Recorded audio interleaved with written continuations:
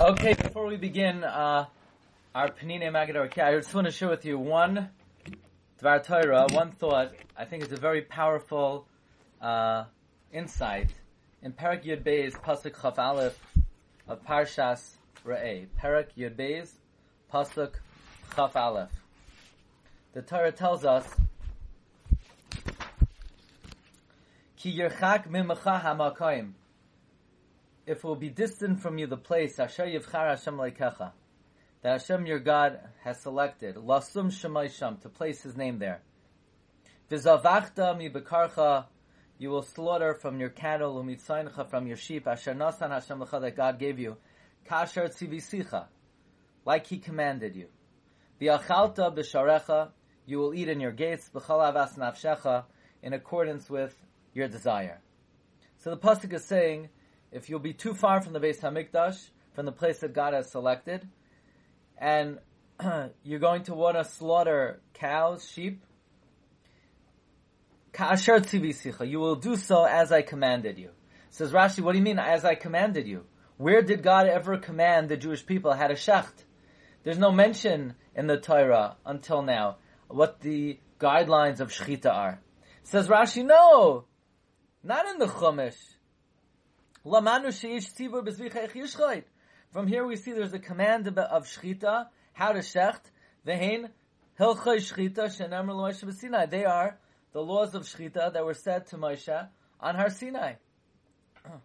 In other words, when the pasuk says you'll eat it and you'll slaughter it like I commanded you, where did God command the Jewish people about shechita? The answer is in the Torah Sheba'al Peh. Friends, this is the most explicit reference to the oral law in the entire Torah. We believe, of course, there are two Torahs, Torah Shebachsav and Torah Sheba'al Peh. The written law and the oral law. But here we're seeing that the written law itself makes reference to the oral law. Ka'asher tzivisicha. This is irrefutable evidence that there was an oral law. This silences the mouth of those who have the audacity, who attempt the falsehood that only the written law is from God. No, the written law itself references the oral law. So my question here is, why of all places in the Torah does the Torah choose to reference the oral law? Why here? Why is the most explicit reference to the Torah Sheba'al Peh Davka in this pasuk? And I think perhaps we could suggest, because the pasuk says, Ki yirchak mimecha hamakom, you're very far away from the place, Asher Yivchar Hashem Leikecha, that Hashem selected, Lasum Shemai Sham, to put His name there. And you will shecht from your cattle, from your sheep.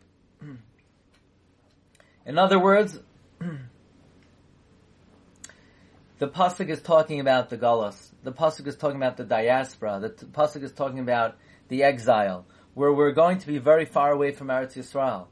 So then, you may ask, if we're going to be so far away from Eretz Yisrael, what will put us on our feet? What will maintain the Jew? What will give us the ability to remain viable and to remain connected to HaKadosh Baruch Hu? The answer is Ka'asher tzivisicha. The answer is the Torah Sheba'al Peh. Amar Rabbi Yochanan, like Karas HaKadosh Baruch Hu Bris Yisrael, Ela b'Torah Sheba'al Peh. It's the Torah Sheba'al Peh that will uphold and keep the Jewish people connected when we are Yirchak mimecha hamakom, when we're very far away from Eretz Yisrael. So I think it's of note where the most clear reference to the Torah Sheba'al Peh is contained in the Torah.